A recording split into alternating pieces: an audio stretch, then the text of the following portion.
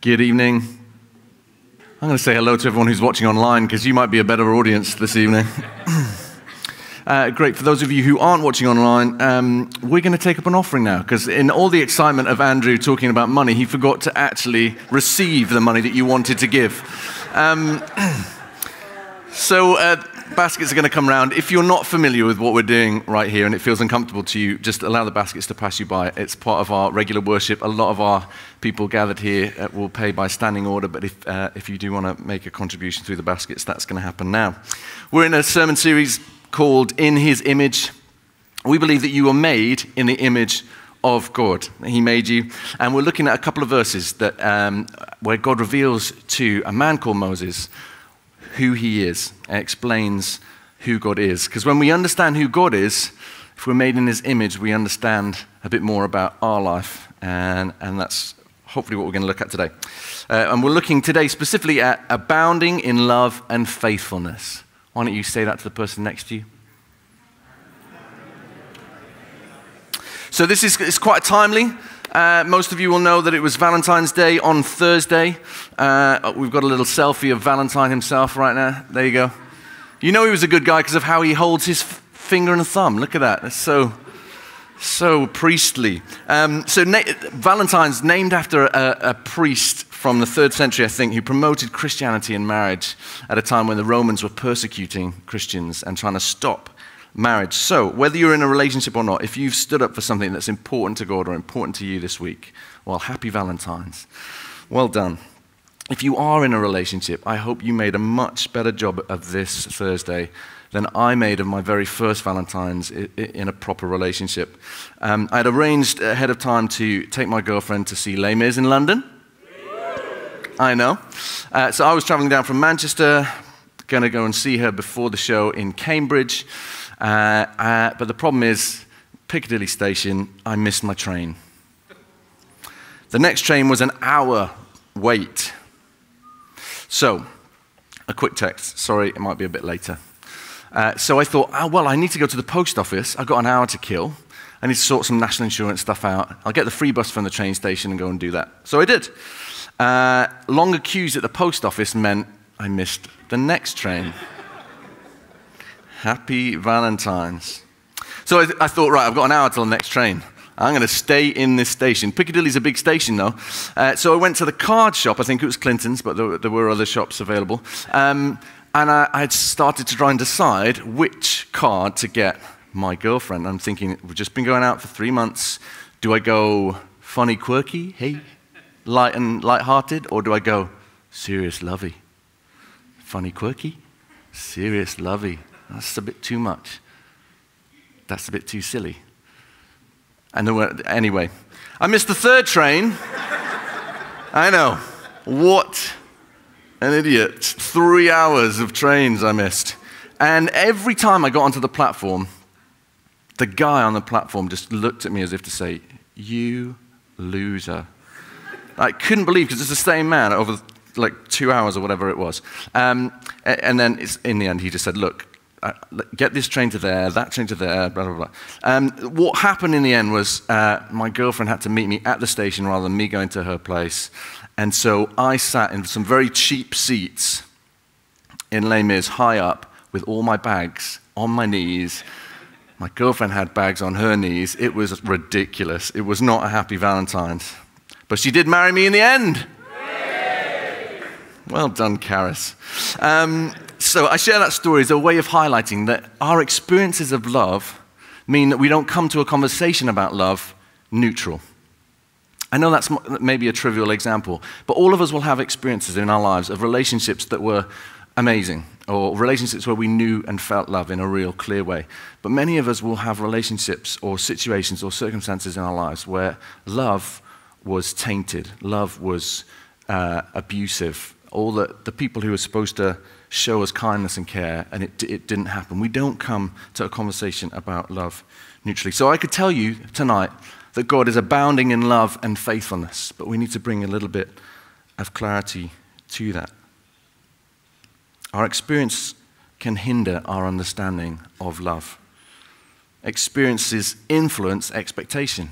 So you may have had some positive experience, and therefore you have an expectation of positive experiences. But if your experiences have been negative, it might be that your expectation is the same. And I think that God wants to raise the expectation in your life tonight. He wants to raise expectation as we redefine a God of love through the stories that we've been through. So our experiences can hinder our understanding of love, but also the world's understanding and the way the world communicates about love can hinder our understanding of love as well.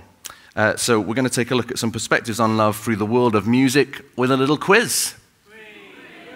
You're so generous with your responses. So there's going to be some lyrics on the screen with some gaps in them.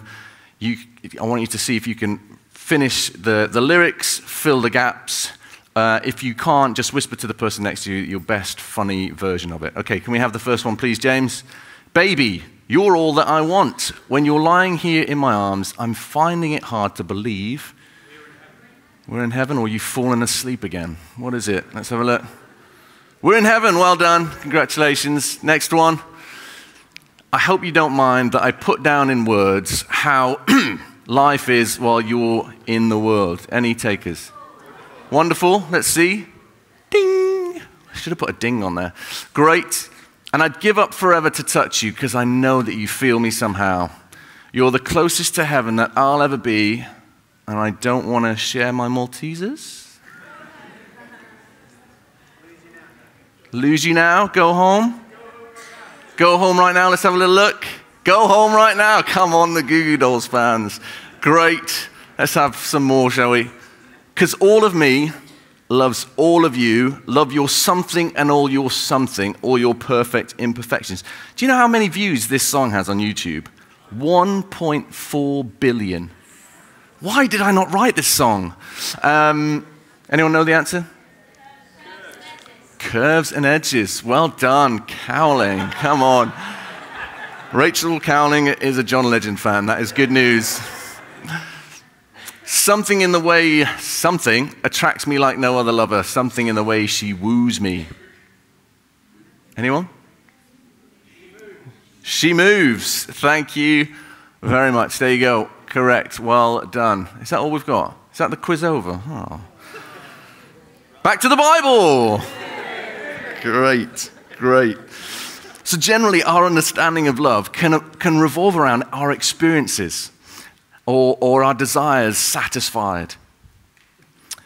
The world talks about a love like, you made me feel like I'm in heaven. I don't want to give up this experience. There's something precious. And actually, love is a little bit more. There are all sorts of different kinds of love. There's a great book by C.S. Lewis. It's called The Four Loves. It's quite an easy read, but it's a really helpful read. It's quite thin, so I find it useful. And C.S. Lewis shares a distinction in his book, The Four Loves, about need love and gift love. There's need love and gift love. Need love is the love that a runner might express about a glass of water. Oh, I'd so love a glass of water right now. Because you need a glass of water. But that's a love that isn't solid, it isn't reliable. You wouldn't be encouraged by that love if you were a glass of water. That's not something you can build your life upon. C.S. Lewis notes, when he's talking about eros, this desire love, he notes that we can think very differently about the smell of fried food before and after breakfast. Ooh, I would love a bacon sandwich. Oh, I couldn't eat another thing.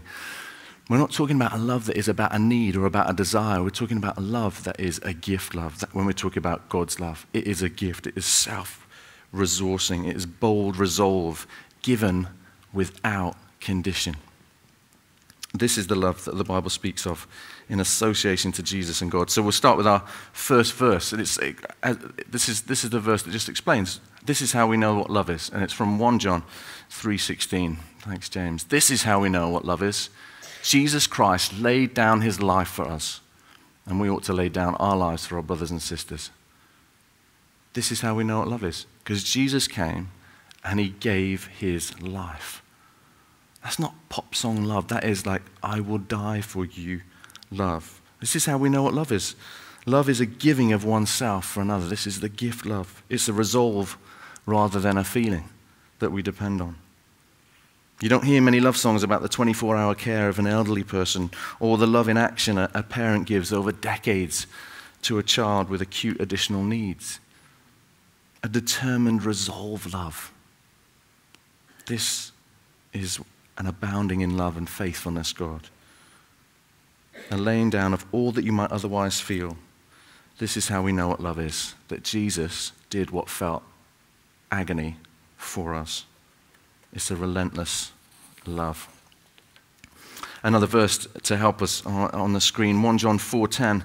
This is love, not that we loved God, but that he loved us and sent his son as an atoning sacrifice for our sins, for all our mess. If you don't have a relationship with God tonight, the good news is you can have one, not if you earn it, not if you can be good enough, but because he sent his son as a sacrifice for all our mess.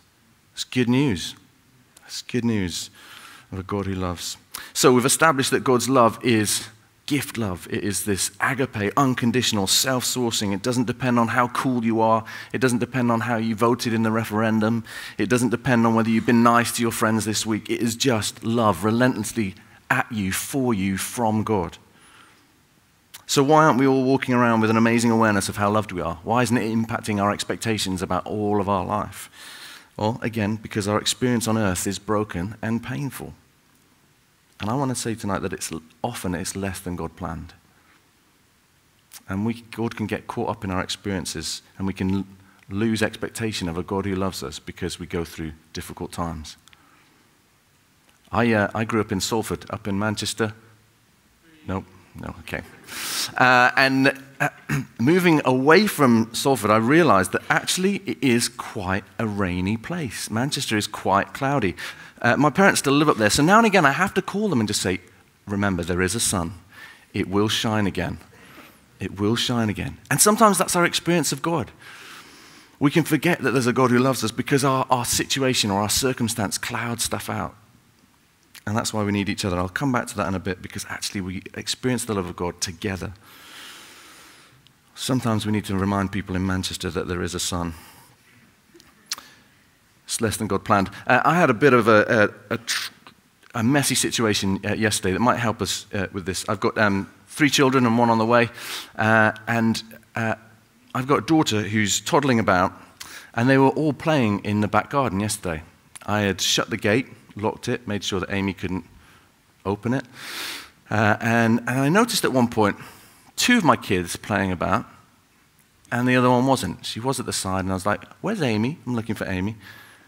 Ben, where's Amy? I don't know. Ben, did you open the gate?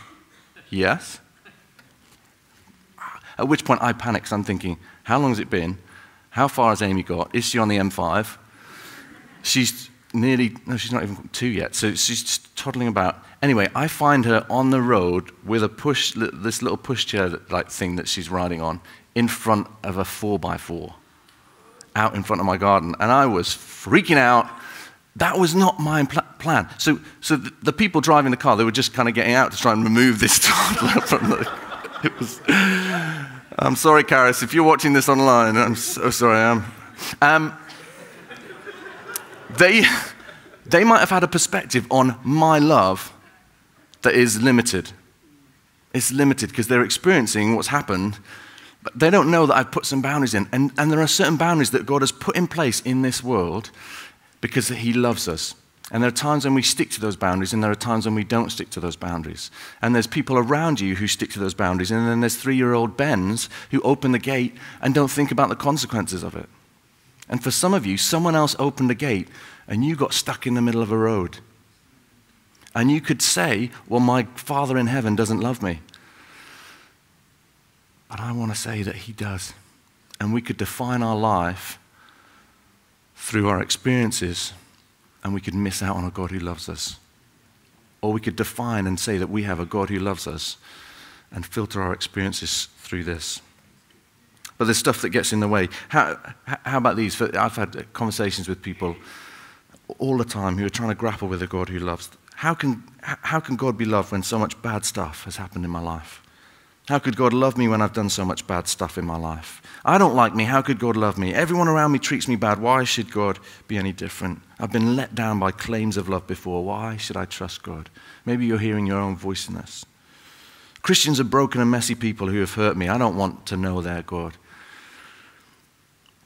There's a guy called Tim Keller, a pastor and theologian from a church in New York, and he speaks about the love of God and our experiences that may appear to the contrary in a message unpacking from a verse in Isaiah, some verses in Isaiah. Isaiah was writing at a time long before Jesus had come to earth and died. He's writing at a time when things were really messy for God's people. They were living in exile and felt like God had left them, forsaken them, and abandoned them. And maybe that has been your experience. We're going to watch a clip in just a second, and I want you to, it might be that God is going to bring life to you again as you reflect on some of your experiences and remember that there's a God who never forsakes you. Powerful, isn't it? God loves you. His love is for you, and he's shown it in action. God's love for you is relentless. I want you to walk out of here this evening changing your mindset and expecting a God who loves you. It's a love that is action. He's abounding in love and faithfulness. But before Jesus had died on the cross for us and before God spoke to the people of Israel in Isaiah, we have the context for this verse that we're looking at today, that Tim was unpacking 2 weeks ago and Andrew was unpacking last week. We have this situation where God's people are wandering in the desert, holding to a promise that God has a plan for them, he has a place for them, he has a purpose for them. He's taking them to a land flowing with milk and honey. Unfortunately, they have this history of being slaves in Egypt. That's where they're coming from, under Pharaoh. They're effectively refugees, a people on the move, seeking refuge, looking for a home. They're moving from Pharaoh to freedom. That's where they're moving from Pharaoh to freedom. Now, most of us would look at that and go, amazing, great, you've been slaves for hundreds of years and now you're free. But actually, it's not straightforward. Freedom is a good thing, but if you've been a slave for a long time and all you've known is a life controlled by a cruel king, you're going to find change hard and freedom challenging. And that's the context of this passage. Moses is trying to lead a bunch of people who grew up as slaves to slave parents, and God wants them to be ready to make healthy decisions in a new place, healthy decisions in a free place, dependent on him in healthy connectedness. And this is our journey today. Whatever your experiences have been, whether it's felt like slavery or whatever, God is moving us to a place where we're not living in a relationship where we're controlled, but we're living in a relationship where we're connected. From Pharaoh to freedom, and from controlled to connected. Connected with a God who loves you. So why is this important? Well, when you know God loves you, it begins to rescue you from beliefs and patterns of behaviors that you might otherwise expect. If you've resigned yourself to saying, well, I'm not that lovely, when not lovely stuff happens to you, you kind of accept it. And maybe you don't expect stuff to happen to you that you would imagine happening to someone who is loved. But when you know that you are made by the God of the universe and loved, it changes how we view things. So we see in this passage, we're going to read some of it now. Moses needs the confidence for the way ahead. If we could have that on the screen, thanks, James. So this is God passing in front of Moses, proclaiming, the Lord, this is him saying this is his name, the Lord, the compassionate and gracious God, slow to anger, abounding in love and faithfulness, maintaining love to thousands and forgiving wickedness, rebellion, and sin. Yet he does not leave the guilty unpunished. He punishes the children and their children for the sin of the parents to the third and fourth generation. And Moses bowed down in response to this to the ground at once and worshipped. Lord, he said, if I have found favor in your eyes, then let the Lord go with us. His response to this is, I want to go with you. Hearing you say who you are, I want you to go with us wherever you're going. Although this is a stiff-necked people, he says, forgive our wickedness and our sin and take us as your inheritance. And then the Lord said, I am making a covenant with you, a promise. Before all your people, I will do wonders never before done in any nation in all the world. The people you live among will see how awesome is the work that I, the Lord, will do for you. Obey what I command you today. I will drive out before you. And then he lists the people who are living in this land that God has promised. The Amorites, the Canaanites, Hittites, Perizzites, Hivites, Jebusites. Be careful not to make a treaty with those who live in the land where you're going, or they will be a snare among you. break down their altars, smash their sacred stones, and cut down their Asherah poles. Do not worship any other god, for the Lord, whose name is jealous, is a jealous God. So not only are they being moved from a place of slavery where their days are defined by the work someone else is forcing them to do, but they're going into a place where they're going to have to contend for healthy life and a healthy lifestyle. And in the middle of it, God says, I want to reveal to you who I am. I am abounding in love. So much so that Moses says, well, I want you to go with us. So my question for you this evening is, where is God calling you from? What are your experiences that you've had? Where is God calling you from? And what is God calling you to? Because if we can redefine, if we can grab hold of a God who is abounding in love and faithfulness, then the call to go and make a difference in your spheres of influence is dramatically shaped. I'm just going to ask Rachel to come up. I was chatting with some of the people in our office and anyone I could find really this week and just asking them about their first experience. Come on up, Rachel. What your first experience of God's love was. Rachel, what was your first experience of God's love? On the Alpha course, on the weekend away, I didn't want to do Alpha at all, and I went, and God really sort of love-bombed me. Love-bombed you? What does that look like? Oh, it was lovely. Okay, so just track back. Have you grown up in a Christian home? Have you known God a long time? When is this? I used to go to church with my parents, and then I went to boarding school when I was 8, and we did all the whole chapel thing. But I didn't really have much of a connection until I went to H2B when I was in 1989. Can't work it out. Okay. But I sort of walked away because I was dealing with a huge pain. I wanted children. That's all I wanted. If you'd asked me when I was a little girl what I wanted, I said I'd want to be a mummy. And then I found out I couldn't have children, so that was big. And I just thought, God, if you're really there, why have you done this to me? It was all very self-centered, really. And then I got dragged to Alpha, and it was the weekend away, and God, I couldn't even talk about not being able to have children. If someone asked me, do you have children, I'd say, I have a dog. And when my dog died, I said, I had a dog. But God I didn't even ask God to, he just took that pain away from me totally. I mean, so much so that I thought I was going mad because I kept waking up singing, and I thought, I don't know what I thought, but it was extraordinary, and he took all that pain away. And what did that look like? Because there was a lot of crying involved. Yeah, I cried a lot. I mean, it was embarrassing. On the Sunday at Alpha, I started crying, I think, after breakfast. I was still crying at the baptisms. Then a guy on Alpha took me to the pub, and then I was still crying in the pub. And I cried all through the night, and then I woke up singing Shine, Jesus, Shine, I think. No, I mean, it was just like... And then I wrote some epistle to Gareth, Mark and Tim about just how marvellous God is, and they probably have got something there after all, you know. Amazing. So you had some experiences of life that made connection with God very difficult, and then you encountered God, and you would say that there was such a relief of the grief in a way that you hadn't been able to do before.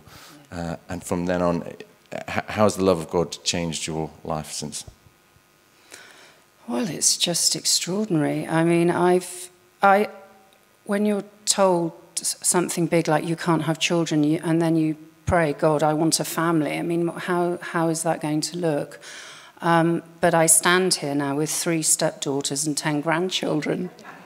You know, I mean, that's what God does. He restores and redeems and makes it. He does. Thank you so much, Rachel. Thank you.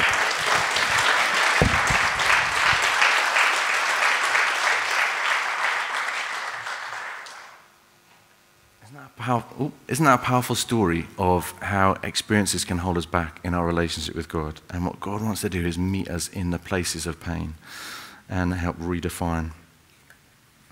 I'm going to read one more passage. It's from Romans 8:38, and then we're going to do some praying. Do you know what? I'm not going to read that one. I'm going to read an Ephesians one. I'm so sorry. Ephesians 3:16. I pray that out of his glorious riches, do read that one, by the way. Romans 8:38 is good. I pray that out of his glorious riches, he may strengthen you with power through his Holy Spirit in your inner being, so that Christ may dwell in your hearts through faith.